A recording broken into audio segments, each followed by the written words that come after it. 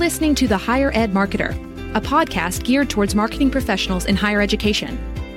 This show will tackle all sorts of questions related to student recruitment, donor relations, marketing trends, new technologies, and so much more. If you're looking for conversations centered around where the industry is going, this podcast is for you. Let's get into the show.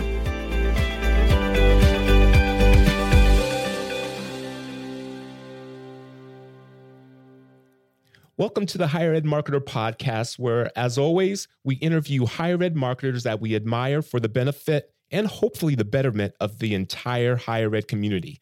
My name is Troy Singer, and my partner in creation is Bart Kaler. And today, Bart, we get to talk to Mary Barr from Ball State University, who is a brand expert within the higher ed community. Can you tell us what we can hear from her during our conversation? Yeah, Troy, I think that I've known Mary for several years and have the opportunity to have worked with her. And one of the things I've always really admired about Mary is that she's got such a pulse on brand, a pulse on storytelling. And I think a lot of the conversation we'll talk about today, whether it's about some of the transitions that she's been in her career and how she's kind of, weathered the storms of some of those, and as well as just, some of her innovative ways of using, focus groups and research and inexpensive, innovative ways. I think everybody could learn from that. And then just the idea of, just kind of how do brands kind of do new things and storytelling around that when you are doing new things that fit your brand. So it's going to be a great conversation. I think there's a lot to learn. Yes, and I don't know Mary as well as you, but what I do know about her is that she is an idea woman. So let's bring Mary into the conversation. We are pleased to welcome Mary Barr, Chief Marketing Officer at Ball State University in Muncie, Indiana, to the Higher Ed Marketer podcast. Welcome to our podcast land, Mary. Well, thank you, Troy, and thank you, Bart. This is such a thrill and an honor to be invited to be on your podcast. The pleasure is ours. And before we get started, if you could give the listeners a little bit about you and your role at Ball State. Well, I would love to. Mary Barr. I am the Chief Marketing Officer at Ball State University, and I've been in this role about 4 years. However, I joke I've had a couple of tours of duty here at Ball State. I was the Director of Marketing for a period, left, and was recruited away to Rose-Hulman Institute of Technology on the other side of the state, where I was Vice President of Marketing Communications there. And then I returned back to Ball State in this current role in 2015. So I've been back since then. Very good. Well, Mary, you and I have known each other for a while, and it's been a pleasure to kind of work with you in those different transitions. I think we met early on through a mutual friend at Ball State that I knew before she arrived at Ball State. And so Julie introduced us, and then there was some, she ended up at Rose-Hulman and you were at Rose-Hulman. And so we did some work together at Rose-Hulman and that I'm proud of. And so just full transparency, you and I have worked together before, but I think it's just interesting that everybody can relate to the fact of a lot of transitions going on in our careers, and relationships follow one another to different places, which I always am grateful for. And it's one of the reasons why I really try to build relationships as a partner rather than a vendor. I've known you long enough to know that sometimes these transitions kind of end up in the middle of other types of transitions. And I know we talked a little bit about that. Tell us a little bit about that. Oh my goodness. Yeah, no stranger to transition. And of course, it's easier to talk about transition years later in hindsight for sure. But like anything, I feel transition is an education. We can learn from it, especially as marketers, and kind of leaning into it when we can. We're creative people for the generally speaking, for the greater good, folks on our marketing teams. But there is some comfort in routine and following, for example, a brand style guide. But we can always count on transition. I look at it as a good thing, especially if you can continue to deliver and stay calm and learn from the very brilliant people that are around us during those times. Bart's been my phone a friend a time or two. I had a couple of presidents at Rose-Hulman. One, unfortunately, tragically passed away So there was a sudden transition there. And then, whether it is folks on a team or retiring a campaign or new players that come in, transition always does seem to be a part of it. The good thing is a brand, a campaign can help identify some of the key players in those transitions. You definitely need them to be your biggest brand ambassador. Hopefully they're at the table when a lot of those conversations are happening to help inform it and to help capture their vision, their strategy, and all that too. So I kind of joke, it's me. All the transition, wherever I go, the transition follows. But I say that when I'm teasing. But I think when we can learn from transition, not be afraid of it, just consider it another part of a creative evolution, as with anything. Yeah, it's interesting that you say that. We did a podcast a few months ago with Christy Jackson. She's at University of North Carolina, and she talked about crisis communications. And obviously crisis communication many times, whether it's the death of a president or other things, it does require a lot of transition and kind of getting used to the transition. One of the things that I thought she kind of articulated well, and I think I hear you in your voice too, is that, as marketers, as communicators, we kind of have to plan that transition is going to happen. I mean, we have to plan and think about, those things that change is going to happen, transition is going to happen, difficulties are going to happen. And what is it in our playbook from a brand or from a communication technique that's going to help us navigate through that? Because, I mean, at the end of the day, many times those issues and those challenges end up in the marketing department and the communications department. And it sounds to me like a lot of that is just, starting to learn to embrace the change, embrace the transitions. Would you agree with that? Yeah, totally. There's, reactive and proactive work that's always being done. Embracing things that are where you have to react to and make it the best you can. But then also being proactive in moving forward and following some longer term strategies for sure.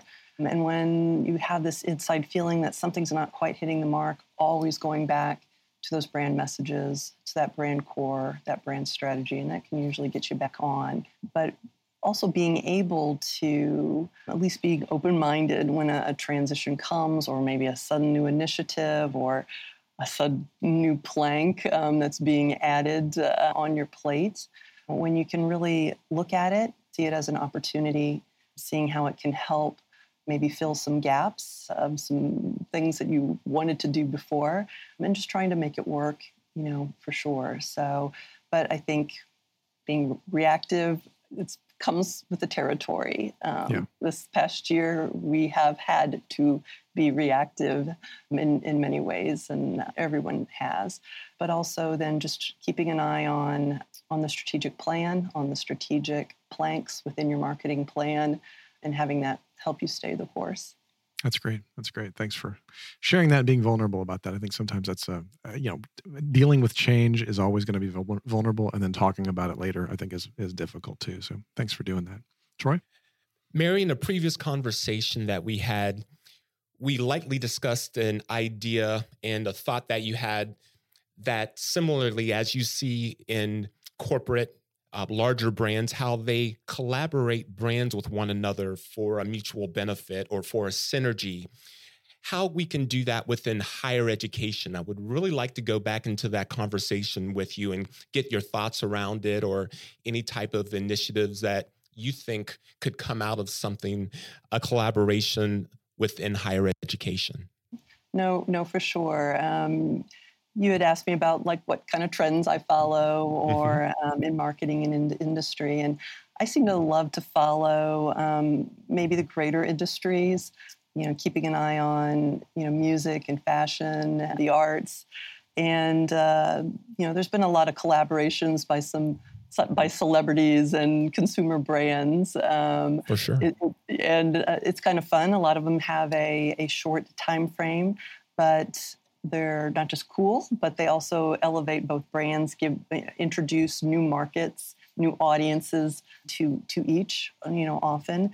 So I've been looking at that, just thinking it's interesting. We all know sometimes higher ed can be a beat behind consumer marketing, but make no mistake, we've got audiences, we've got consumers, we've got people who shop and compare prices, compare a myriad of things. So that's something I've been kind of looking at, and I know a lot of universities are no stranger to, for example, lending a speaker series or a naming opportunities. Universities do things like that all the time in a kind of a donor relation way. So maybe there are some aspects of that in higher ed, but what are some of those things we can learn from some of the things that attract our attention as consumers as we look at our favorite brands? We're consumers as well. We have to keep our eyes open for the things that attract us as consumers. We're marketers, but I may be interested in the same brands that I follow and that I'm loyal to, and they may have a partnership with a musical artist, and that opens my eyes to perhaps following that individual as an artist. And so I think it's good for us to see what's attractive to us, things that we enjoy, or open our eyes with our favorite brands that we follow.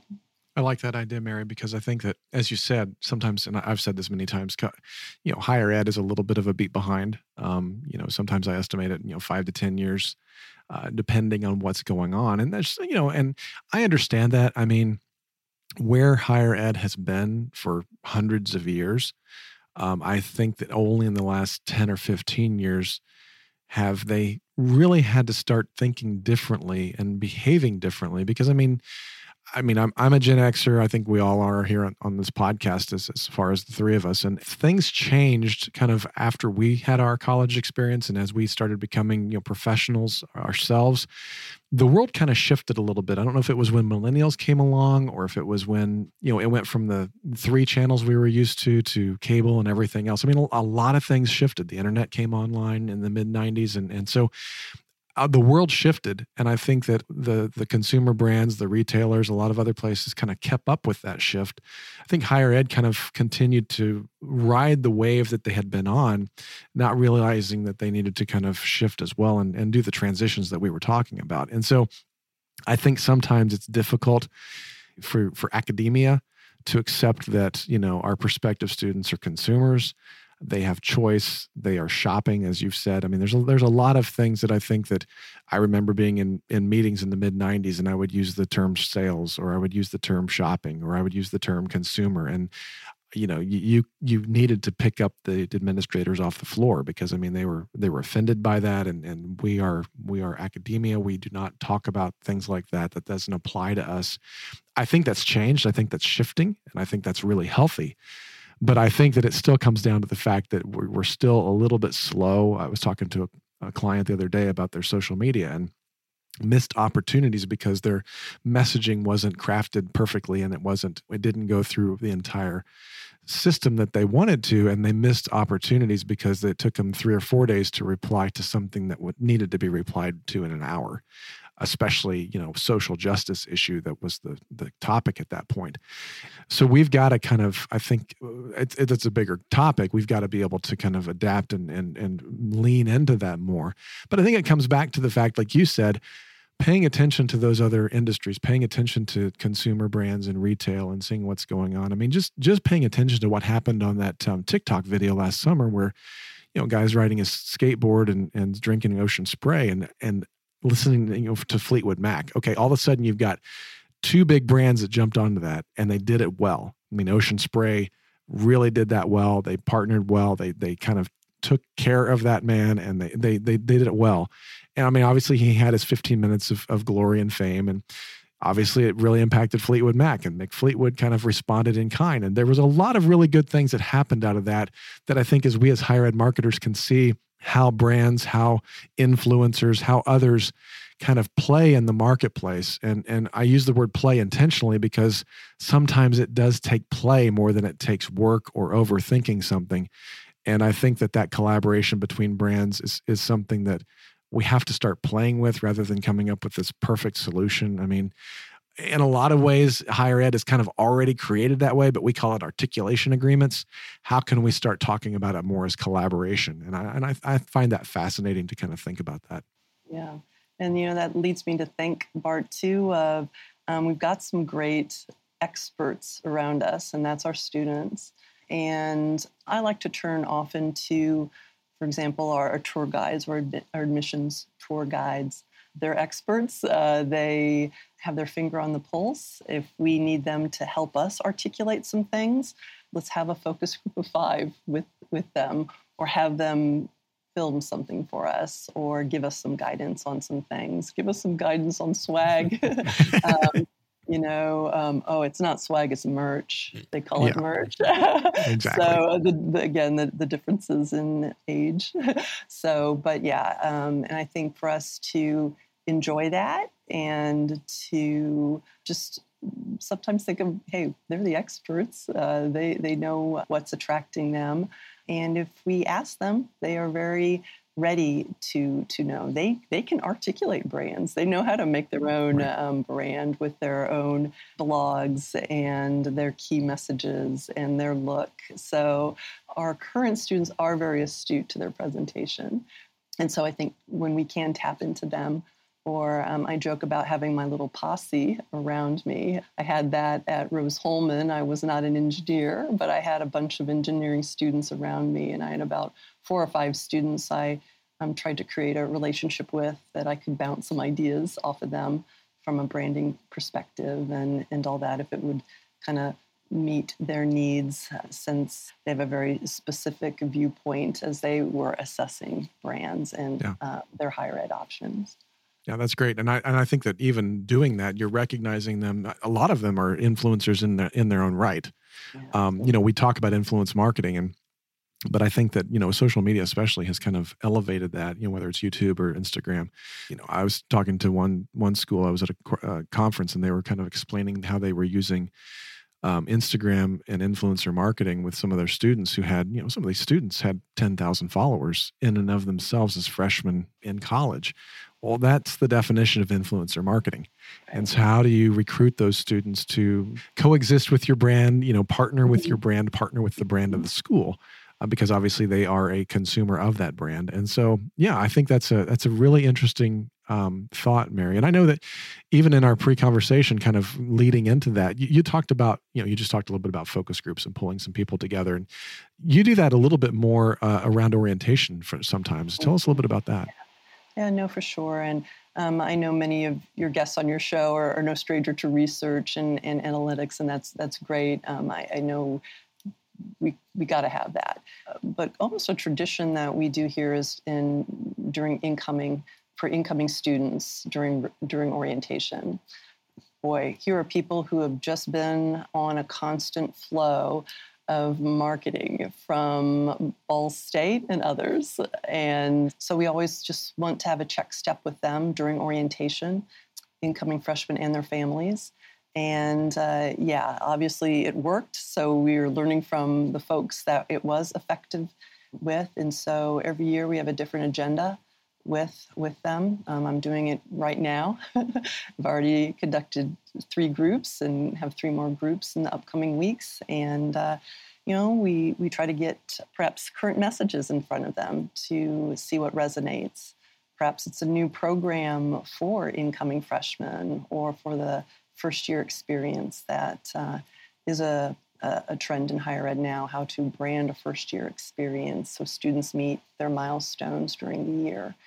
So as we're rolling out some new things, asking that audience, I've even showed them billboards and TV commercials and things along those lines, just for them to rate what their favorite ones are and have the conversation around it. And then that's always helpful when perhaps leadership or our internal clients have, really love something. And you're like, well, you know what? Our brand of student, they really like to see this type of thing. And when we can point to that and have some of the narrative around it, sometimes that's all we need to kind of change course a little bit. Because again, they're the experts. They've just been on the receiving end of a lot of our work. That's great. And I what I like about that, and when we talked earlier, I just thought it was not only is it a built-in check-in and just kind of that process of, there's already a group of people there that we can talk to. And I think sometimes when people hear the word focus groups, they think of, they think of two-way mirrors and dark rooms and 37 people there that, it costs a lot of money. But I think the way that you're kind of approaching it, you don't have to say, well, we don't have the resources to do focus groups. Well, you've got the focus group already there. You just have to pull them together and ask them. And I think sometimes just that, that's a vulnerable thing to ask for somebody's opinion and be willing to hear it. I think sometimes that keeps us from doing it, and we use excuses of cost and effort and everything else. And so I think that I like what you're saying. It's being vulnerable with ourselves to be able to say we might not know everything, but we do have some people that know more. Right. No, frankly, it's really not that expensive. Sometimes it's just the cost of lunch and a T-shirt. And I'll tell you what, when you offer a free lunch and a T-shirt, many people raise their hands and need those orientation leaders to help just get the amount that we need. But yeah, keeping it small too. The one we had the other day was 2 students. And at first I thought, oh boy. But boy, we could really drill in, and they were fantastic, and it was very enlightening. And I brought some piece of feedback back that day, and leadership changed a message, over it because we were kind of uncertain about something. So it's inexpensive. It's right in front of us, and for me, it's also educational and humbling to people that I work with. I often need a note taker, and if I could have someone either on the team or an internal client help take notes for them to hear things firsthand too, I think is helpful for them. And then they're ambassadors of the research and all that. And so it has come, at least at Ball State, people even through the years like, hey, we'll need to test that during focus groups. And I love it when some of our internal colleagues are mentioning it, and instead of us always bringing it up too. So it is inexpensive. It's right under our nose. And it is a great check step, positive or negative / constructive criticism that we can learn. That's great. That's very good. Sounds like you get a lot of pertinent information on your marketing through that research, very inexpensively, for sure. Mary, thank you for everything that you've shared with us today. But again, I can be a little greedy. So before we close, would there be one nugget or idea that we didn't get a chance to mention that you think could be applicable for other marketers out there? Oh, gosh. Well, we did cover a lot, and I can talk about marketing and higher ed and Ball State all day. But one thing that's maybe a little random, I guess, is a little bit about recycling and recycling our vinyl. I don't know about other folks, but under my purview is a lot of campus banners and billboards and a lot of vinyl on campus, even some of the things in the athletic facilities. We generate a lot of that. Of course, all universities have good recycling protocols in place, but it's still plastic after all. So one of the things we have done here is here at Ball State is we took one of our vinyl banners that was displayed very prominently in the Indianapolis International Airport during our centennial celebration. And we took that down. We cut it up. We had some experts at a local company make them into little zipped pouches that we then used as gifts. And we used with a little card in them with a little bit of the story that this was a centennial banner that hung in the airport, and it's recycled, and hopefully you can have a little piece of our centennial celebration. And then gave a little life and another nice little story that we could pass on. So we passed those out to some key donors and some key folks who worked really closely with the campaign, the centennial campaign, as a thank you gift. That is a wonderful idea. And as I think about and as we produce things like that for other colleges and universities, vinyl is everywhere. And I hope someone else steals that nugget. If I may ask, was that you or someone on your campus, a student? How did that idea come about? Yeah, no, I've been kind of tuned in. I don't know if I should name the company, but PUP, it's a nonprofit in Indianapolis, Indiana. I've had a relationship with them through the years, just through some of my other volunteer work. And PUP stands for People for Urban Progress. And they do a lot of that work with sports outlets and other entities that do produce a lot of vinyl. So they are a really wonderful recycler of materials. And so I had a relationship with them before, and so I was always seeing vinyl, and I've always wanted to do a project with them, and I was thrilled that I could. At the time, one of their founders was a Ball State alum, so that added to the story as well. But yeah, they are amazing nonprofit located in Indianapolis. I'm sure there's some other folks, or sometimes even internally, with an apparel design program, fashion design. Sometimes you may have some resources right under your nose as well. And again, adds to the story for something that might be kind of fun and unusual for a fundraising campaign or a special event. Thank you, Mary. That was a wonderful example. If someone would like to contact you about that idea or anything else, what would the best way for them to get in touch with you be? Oh, gosh, probably my old school email. I'm easy to find, mbarr at bsu.edu. Thank you very much for your time and all the wonderful wisdom that you gave us today. Bart, before we get out of here, do you have any parting words? Yeah, I just wanted to thank Mary and for all that she's offered us today. And I think that knowing her for so long as I have, and just in this conversation, I think everyone can kind of understand and know that she's a brand expert. And I think one of the expertise of recognizing that in somebody who really understands brand is how willing they're able to kind of talk about stories.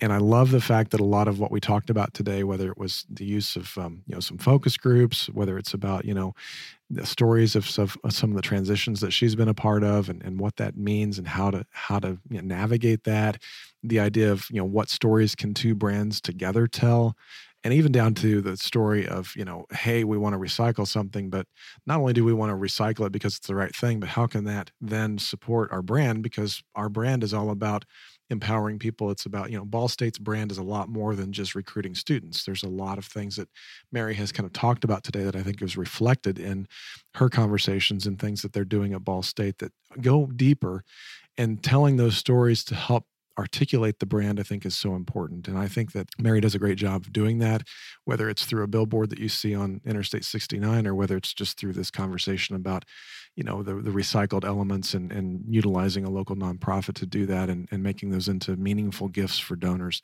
I think there's a chance for all of us to tell our story better. And if you want to learn how to do that, I would observe what's going on at Ball State. And so those are some really good ideas. So thank you again, Mary.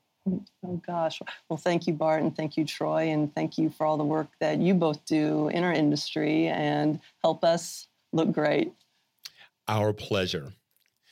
And want to remind everyone that the sponsors of this podcast, number one, is Bart's company, Kaler Solutions, an education marketing and branding agency, and by Think Patented, a marketing execution, printing, and mailing provider of higher ed solutions. On behalf of Bart Kaler and myself, Troy Singer, thank you for joining us. You've been listening to The Higher Ed Marketer.